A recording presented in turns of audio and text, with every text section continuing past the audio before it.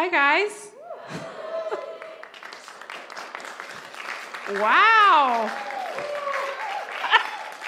I did nothing and got applause. That's really exciting. I'd ask you how you're doing, but apparently you're doing fantastic.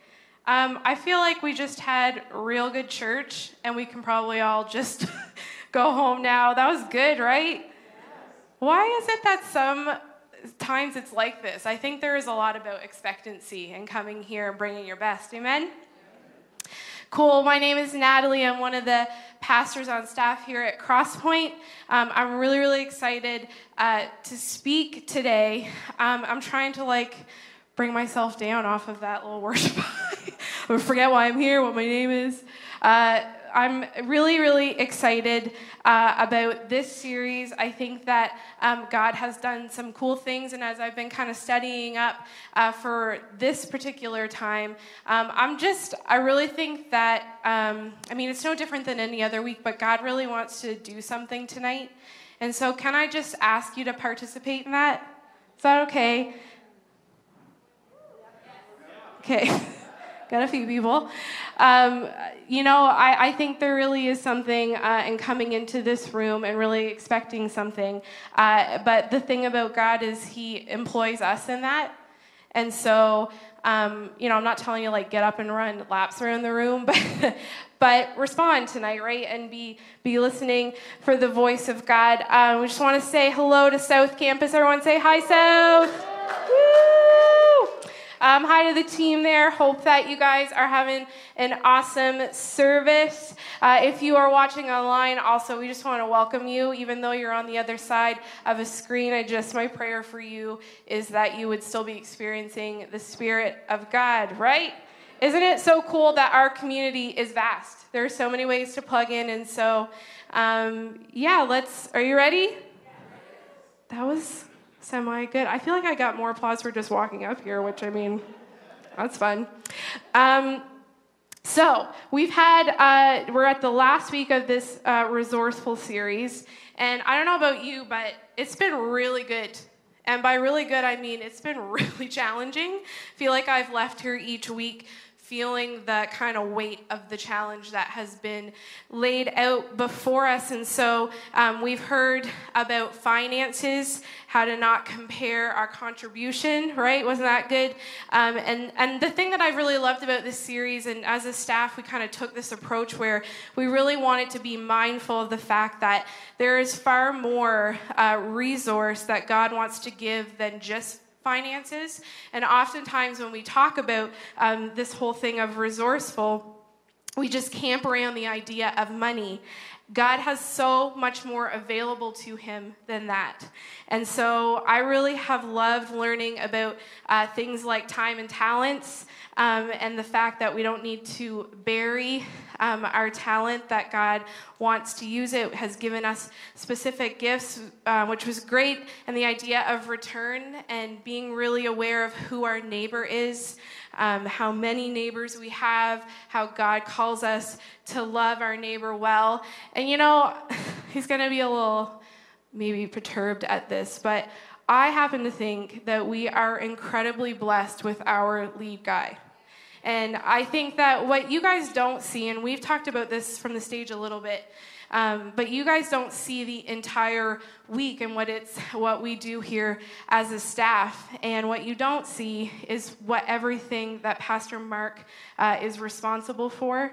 And so for a guy like him to bring just incredible word after word that is steeped in wisdom and the love of God, and just a great heart for challenge over this particular series, but always. I was telling him the other day, I like to call him, and someone else referred to him as this, which I thought was hilarious, but the Kippersoff of preaching, because he's on a lot. If you're a Calgary Flames fan, which I'm pretty sure Pastor Jamie and I are the only one in this room right now, or possibly in this church, that's subscribed to that team, but he's on a lot. He's preaching a lot. And to bring that kind of quality of word again and again, we are incredibly blessed. So can we just give honor and where honor's due?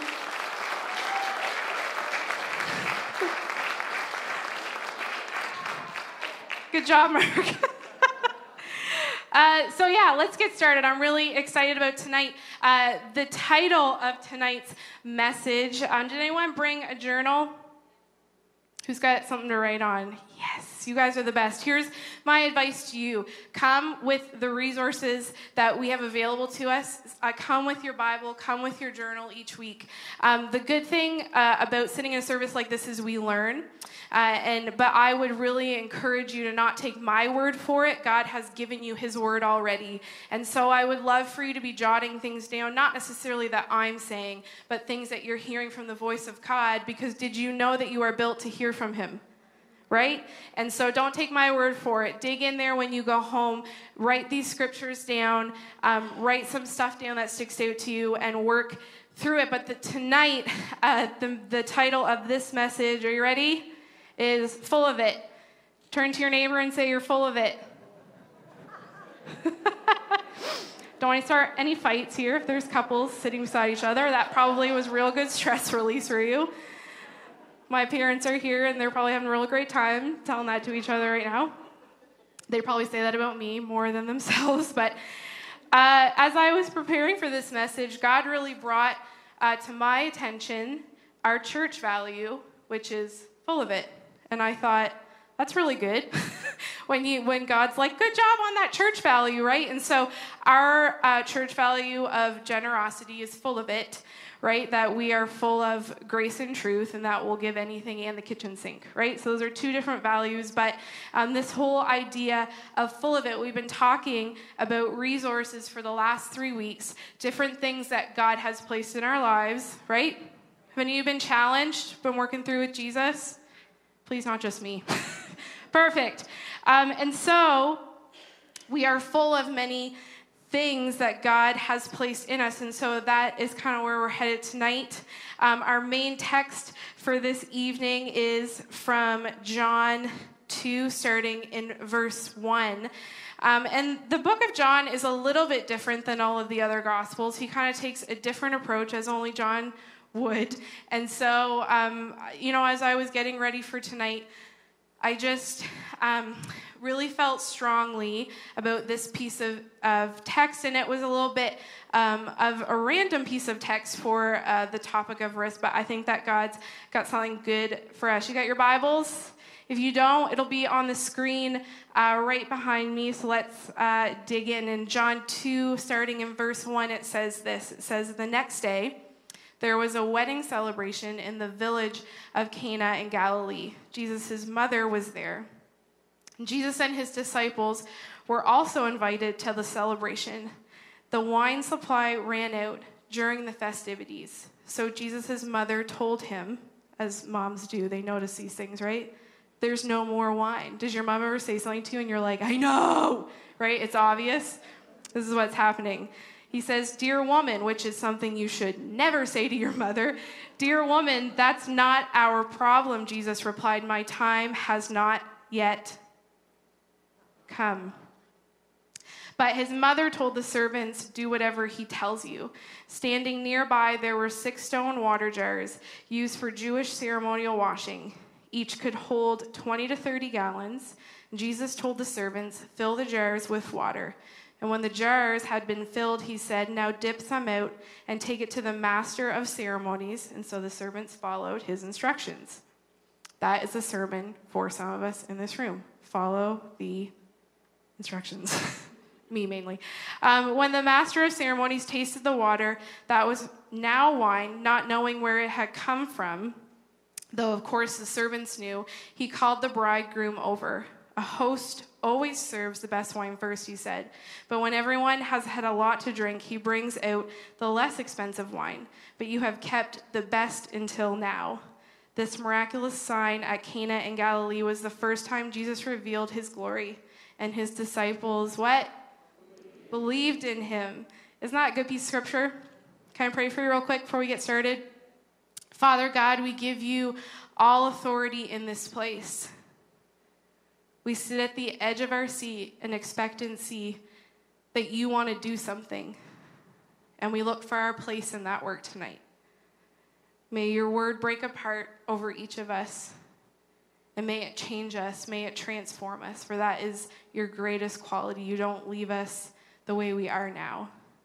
And so, God, we give you this time and we zone in. We promise to not be distracted. Come, move, and speak. Amen? Amen. How many of you are cooks here? Cook. You like to cook? A few. Perfect. I'll be expecting invitations to your house momentarily for meals. I don't, so there's that. I'm kind of a person that gets by on snacking. So I will look at the ingredients I have and think, do you know what's much easier? Crackers and hummus, because I don't have to cook that. I don't understand people who understand ingredients and they just know. They're like, I have some paprika and eggs, I'll make cookies, or I don't know, it. And I'm like, how do you know? And then there's the people who don't measure it, right? And they're like, oh, I've been making this for years. I would never know how to do that. The whole just eyeball it. It's just make it for me, because it will be disgusting if I make it on my own. And my main issue is I can't do the journey. I don't even get past looking for if I have all of the ingredients, because I immediately am I am not doing these dishes that goes with this, because you want to make one little thing and it takes 40,000 dishes. I can't. I have a dishwasher. It shouldn't matter to me, and yet it does. So I don't really do the cooking thing. I just kind of get by on snacks that children probably eat in their lunches. So there's that. But I found this really cool website a few years back called Supercooks, and there's many websites like it. And what you do is you go on and you can plug in what you have, and it will tell you what you can make, which... that's really fun, right? Kind of takes the guesswork out of it, sends you right to a recipe that I will not make because I don't want to. But here's how a normal person would be okay, I have eggs and cheese and what, I don't even know what goes in recipes or what you're trying to make, but I have the things I need. And it's more how can I more simplistically make this rather than I don't really have this, so what can I substitute in? I do know that word for cooking, so that's really fun. But for me, I think I would love, let's say, a cookie. I would love a molasses cookie. I don't even like molasses cookie. I would like a molasses cookie, but I would try and make it work with the ingredients I have, and I most likely wouldn't even have molasses because that's gross. So, but you know what I mean? You can't get something from nothing, right? You can't get a cookie with feta cheese and olives or whatever, right? It's just, there's not ever going to be a way that you can do that, and that would be a gross cookie, right? If that is a tradition for your family, I'm so sorry. We love you. We embrace you here. Feta and olive cookies could be really great. So that's kind of what I wanted to talk about tonight. We've talked about these different areas that we are gifted in, what God has placed in us as resource, what he's given us as provision to use as resource, and the whole idea that that is specific to how and who God has called you to be. Right? And so a lot of times in our minds, we think, well, I want to do that thing, but God has gifted you that way, and we're wasting a whole lot of time and a whole lot of resource trying to do something that we were never meant to do. Being resourceful is not about acquisition, it's about allocation. God will not ask you to do something. He will not expect of you what he has not equipped you for, because he has equipped you for something very specific. Not perfection, because sometimes the church uses that synonymously, right? He's not expecting perfection out of you, but he has a specific purpose. And I don't know about you, that's really exciting to me. And so I would love to spend a life trying to figure that out with Jesus. Sometimes it changes and it grows, but the truth is that he has gifted us with specific things. He has given us a capacity to do something that he has purposed us for. Does that make sense? Are you with me? Okay.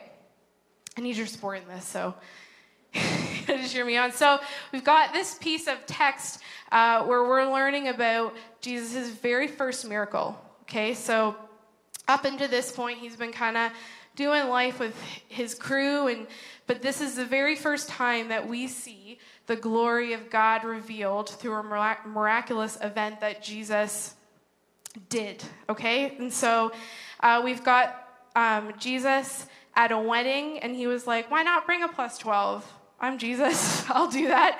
And so he and his crew go to this wedding, and we can understand that because Mary's already there, it doesn't say that she was invited or anything, it says Mary was there.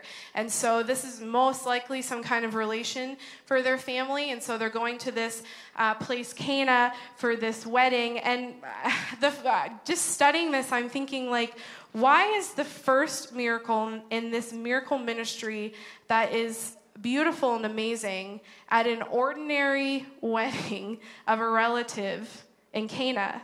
And I studied a little bit about Cana, and guess what there is to know about Cana? Nothing. Cana is just a regular village. There's not really much significance there. I'm like a big linguistics nerd. I love to like pull apart words in the original language.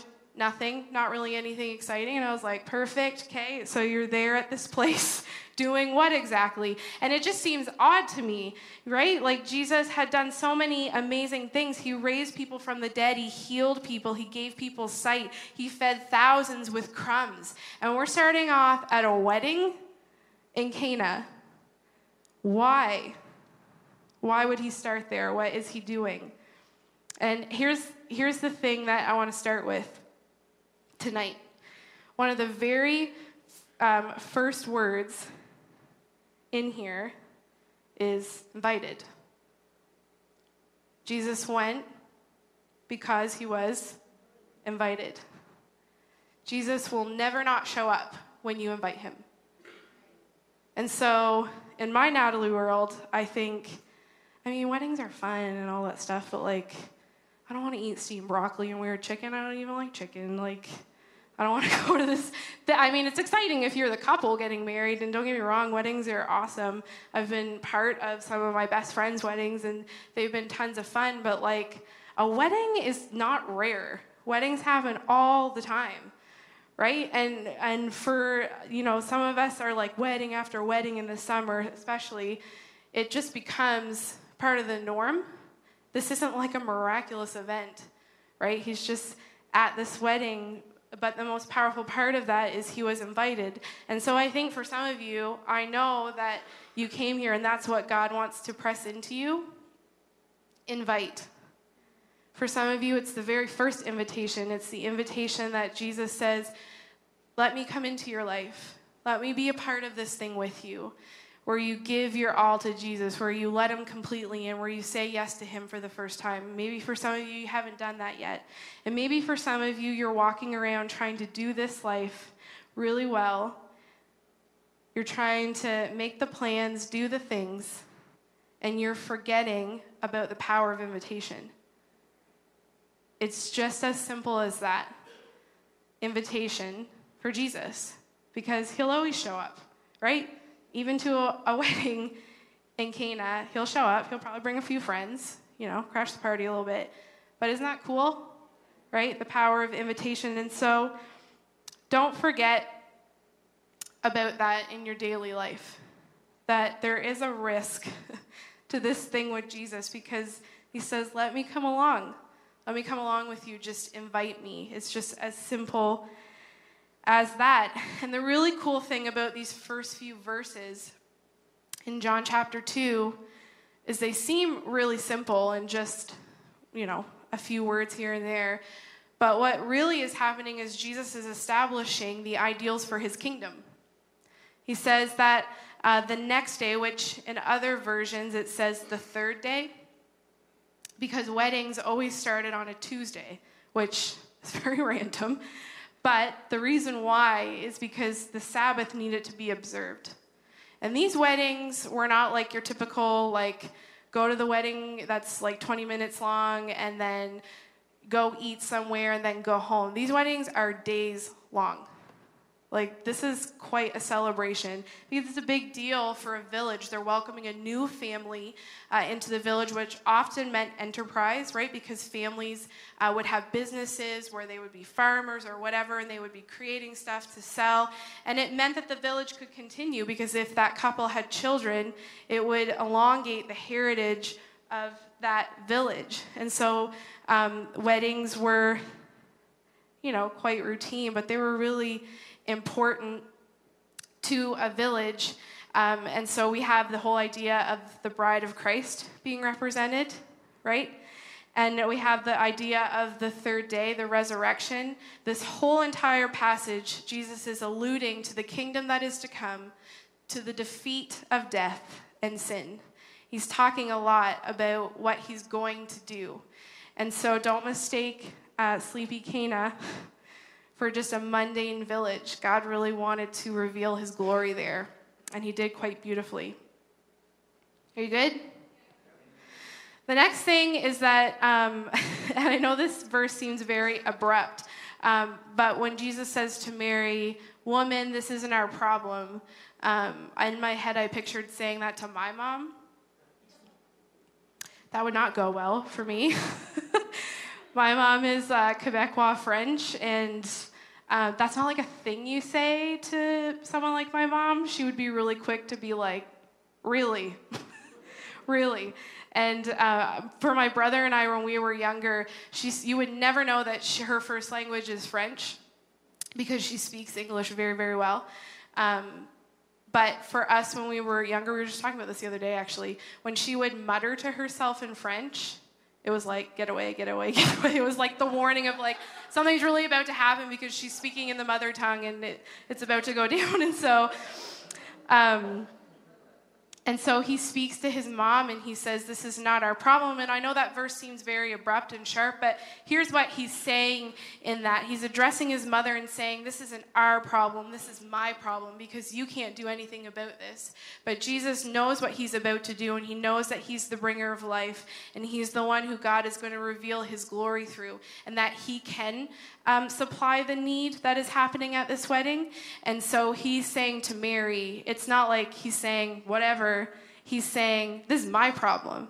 This isn't your problem because you can't really do anything about it, but I can." And what she says is she kind of elbows the servants and says, "Get ready."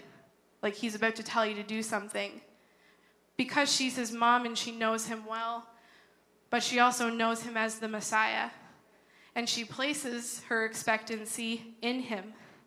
And that's a nod to us. Are you expectant of Jesus? Are you willing to take that risk with him? Where you get up in the morning and you expect from him. You expect him to move. You expect him to transform. You expect him to speak. Who are you putting your expectancy in? Don't take the risk of putting it in anyone other than Jesus. And so, as the verses go on in verse 6 to 8, just to talk to you a bit about some of the stuff that's in there, because I know it's a little bit cultural. It says that there's these 6 stone jars, and they're used for ceremonial washing. So when you would go to a wedding, there would be stone jars, or sometimes clay, but often stone for a wedding. And the whole idea was that you needed to be ceremonially clean to go into a sacred event like this. And so you would get there, you would wash your hands, and because these weddings are days long, which sounds really awesome to be at a wedding for days, but because they're days long, people would often go back throughout the celebration, and they would do something and they'd be like, "Oh, I'm not clean anymore, I've got to go wash my hands again." And so there was this whole station set up that was dedicated to that, and it was often right at the start. It was right when you would enter the event. Are you good? You're with me? And so these are not small jars. They can hold 20 to 30 gallons, which means, they're quite substantial. They're not dainty. They're not small. They are large. And when this couple runs out of wine, you have to understand that This is socially incredibly embarrassing. The mark of a good wedding was to have enough resource to last without. So this wedding would go on for days. They would feast. There was lots of different parts. For part of this, the men and women would be separate and praying different blessings over each other. And there was a lot of like kind of ritual and ceremony that would have to go on. Eventually, everyone would come together. And so there's a lot of food needed, right? And there's a lot of wine needed. And we have to understand that wine in the biblical times was really, it represented life because water was very scarce.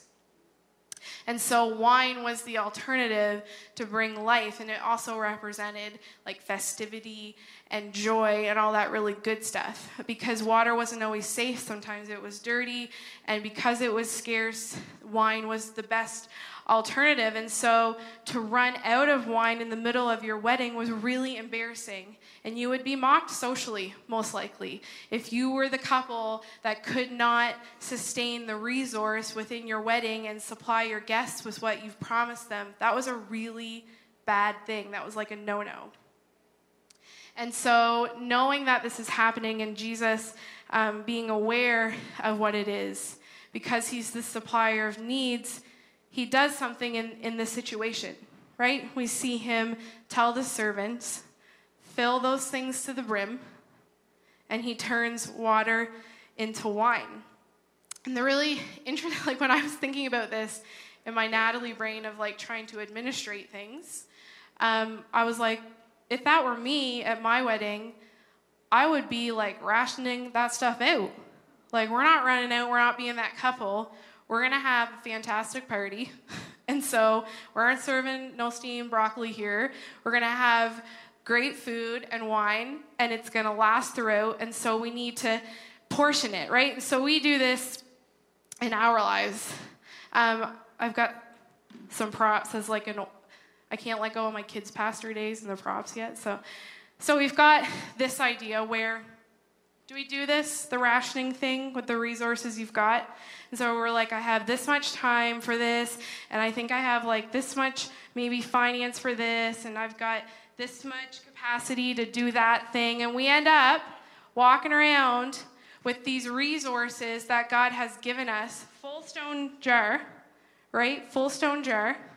And we're doing this thing where we're like trying to be prepared for everything. But in our preparedness, we forget to trust the provider, right? And so let's pull that cup out. Let's not be a people who do this rationing thing. The other day, I bought life insurance so I can die responsibly now. My parents were like, we're not paying your student loan off. Get this figured out. And so we do this thing, though, right? It's very North American to be like, we're going to have this here. We're going to have 52 saving accounts. This one's for this one's for this one's for this, in case, like, you know, plumbing happens. And listen, it's great to be really, really responsible. I would support that statement. But we cannot mistake stockpiling for stewardship. When we first started this series, Pastor Mark talked about a verse in Ephesians that says this, in Ephesians 3:16. I'm just going to read it to you to 18. It says, I pray that from his glorious, do you remember? Unlimited resource, from his glorious unlimited resources, that he will empower you with inner strength through his Spirit, and then Christ will make his home in your hearts. And as you trust him, your roots will grow down into God's love and keep you strong. And may you have the power to understand in here and in here, all God's people should, how wide, how long, how high, and how deep his love is. Does this sound like someone who's tasked a stockpile? No. That's someone who understands where the resource comes from. That we serve a God who is unlimited in what he wants to give us. Right? He wants to equip you to do something particular. And so the resources that you have within you are meant for that. And so let's not, when it comes to giving and it comes to generosity, don't just think finances, think beyond that and the different things we talked about. Don't stockpile, right? John, who wrote this book, he was with Jesus in the beginning when this miracle happened, and he was also with Jesus when he was on the cross and watched it get all poured out. When Jesus filled these jars, he was there. And when Jesus poured it all out on the cross, he was there. And this is the model from which those disciples learned, and this is the model for what Jesus leaves for us. Don't stockpile. Amen? Are you good? Good. And so, the really cool thing is that everything's a really cool thing to me. I'm sorry, just accept that statement when I say it 4,000 times. But 6 in the creation story represents a man and his imperfection. And the 7th day meaning that, God comes in and completes us. And this whole idea of 6 stone jars being at this wedding and Jesus using them to fill and supply a need for a really awkward situation that people needed his help to do. He's at this event that often weddings are thought of as this couple coming together to complete himself. And he says, no, I'm here to complete you. I'm here to fill you with my glory. And so in verse 9 and on to 11, I sat and thought a lot about the fact that the disciples are mentioned like 2 times in this, and they're doing nothing. And I thought to myself, like, why is that? Why are they there with him, but they're not doing anything? And God employs the help of the servants. And so the servants are there. This is their everyday job. This is what they do day in and day out. Their job is to serve. The expectation is quite clear. You're here to serve people with food and drink, right? That's their job. That's their livelihood. And so when Jesus steps into the equation and he starts doing his thing and he says, okay, I filled the jars. I want you to go and serve this to the master of ceremony. Imagine being one of those servants who's carrying a ladle or whatever they have, and they are walking towards their master with, they don't know, right? Imagine the risk of walking towards their master with a ladle full of what they don't understand. The risk it took to walk across the room. But here's the thing, if they didn't serve that, the miracle would have sat. Right? The miracle would have sat. It is an absolute miracle that God places these things in us. Do not let it sit. What God has placed in you is meant to flow out of you. It's a miracle that we get to encounter him in the way we do. Don't let it sit. So if they didn't have movement and they didn't trust, it would have sat. And yeah, it would have still been a miracle that he turned water into wine. But to be those servants and get to see that miracle enjoyed, what an incredible place of honor for them. And it's really interesting that he uses the servants. Why? Because Jesus' entire ministry is about unification. And so Jesus travels around these places and imparts his glory doing miracles because he wants to unify across the land the name of God. And so he doesn't use his disciples who will eventually leave Cana with him. He uses the servants that will stay in that village, that are servants to that village, that encounter people. And that says something to us. Listen, some days Fredericton's real ordinary to me. And a big risk would be maybe uprooting and moving to a big city and starting over. But what if risk isn't the flashy new adventure? What if risk is the routine? What if the risk is not doing what we can for the community that we're a part of? Don't you want Crosspoint to be a community that's looked at as people who care, people who get it done. Not for competition or anything like that, but because we're called to this stuff, right? Don't you want that? That's not a rhetorical question. You want that, right? We get to be part of that. You get to use what has been placed inside of you to do something necessary for God. And so let's get into this thing together. The last thought I have for you is the risk of community. And listen, I know that sometimes community is a little tricky because I think we all want to belong, right? We all want to be part of this thing together. But I think as I was kind of prepping and praying this thing through, there are many of you who don't feel like you're part of things. Or maybe you have been for a long time and it feels different now, or whatever the case may be. Can I just say to you, you are so welcome here, right? That you are part of this community.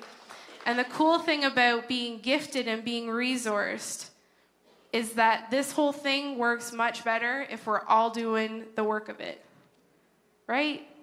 I can be doing my thing and trying to do my best, but it is not the same without you.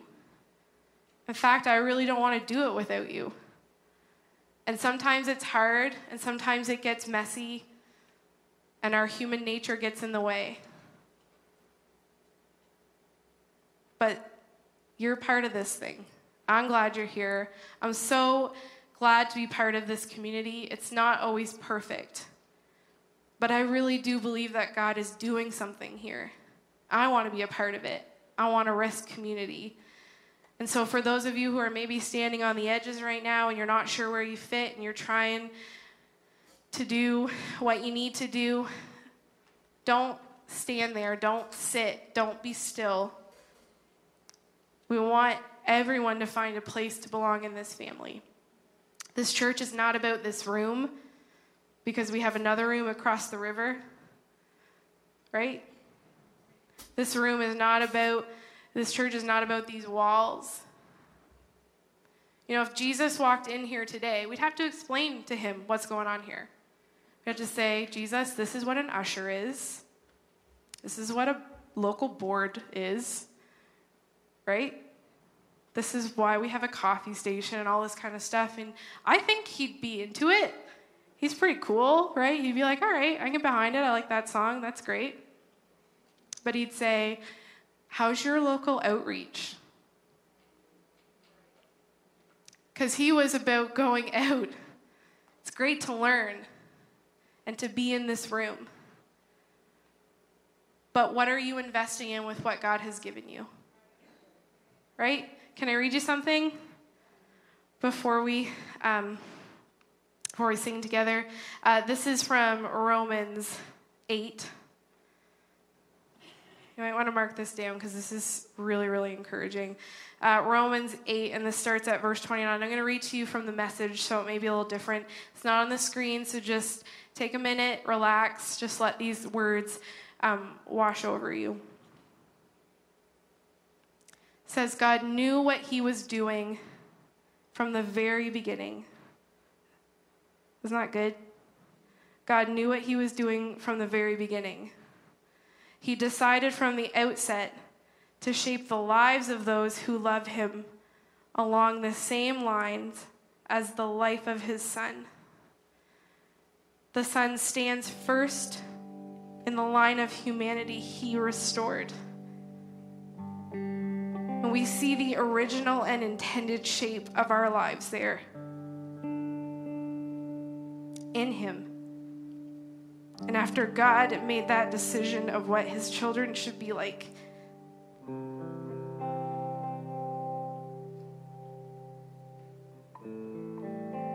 so close to making it all the way through, he followed it up by calling people by name. He knows your name. Did you know that? And after he called them by name, he set them on a solid basis with himself. And then after getting them established, he stayed with them to the end, gloriously, there's that word, gloriously completing what he had begun. Y'all are full of it. And I'm praying that over your life today. Let's sing.